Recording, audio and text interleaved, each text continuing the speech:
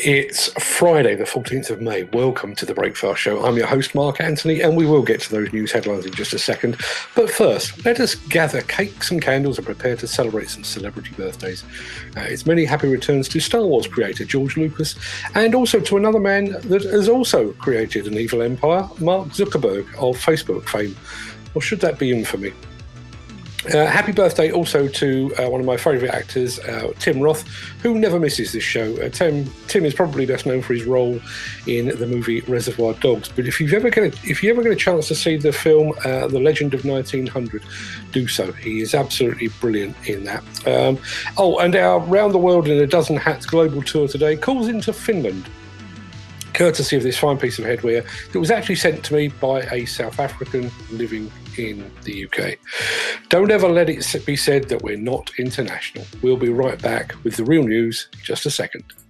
If you enjoyed this show, please consider supporting us. Go to buymeacoffee.com/demolition news.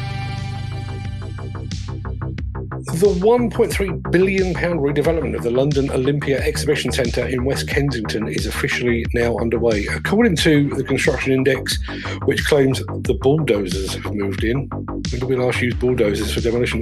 Demolition of Olympia Central has now begun, signifying the start of the main construction work on Laing O'Rourke's £600 million contract. The existing Olympia Central Hall will be demolished while the structures of Olympia National and Olympia Grand, both Grade 2 listed, are being incorporated into the site's overall redevelopment and will continue to host events while works are taking place. On completion, this 1,575-seat venue will be the largest new permanent theatre of its kind to open in London since the National Theatre way back in 1976. You can read more about this project over at Construction Index. Speaking of demolition projects, would you like to hear about a new one in Coventry that still requires a demolition contractor? There are plans for a new Travis Perkins Builders Merchants on Sir Henry Parkes Road.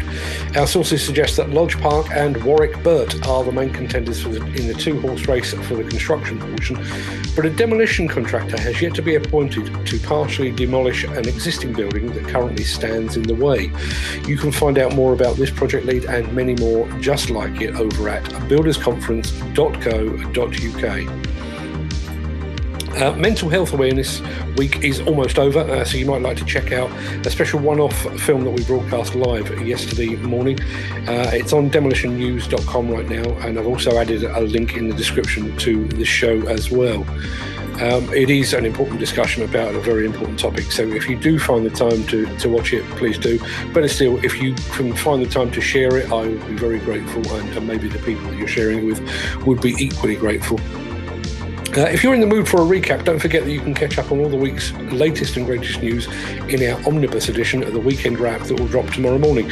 I originally created the Weekend Wrap basically to allow viewers to catch up quickly during their leisure time, but the show has already established quite a following. We even have viewers of this show trying to guess which of the news items from each daily show might appear in the Weekend Roundup, which I never foresaw.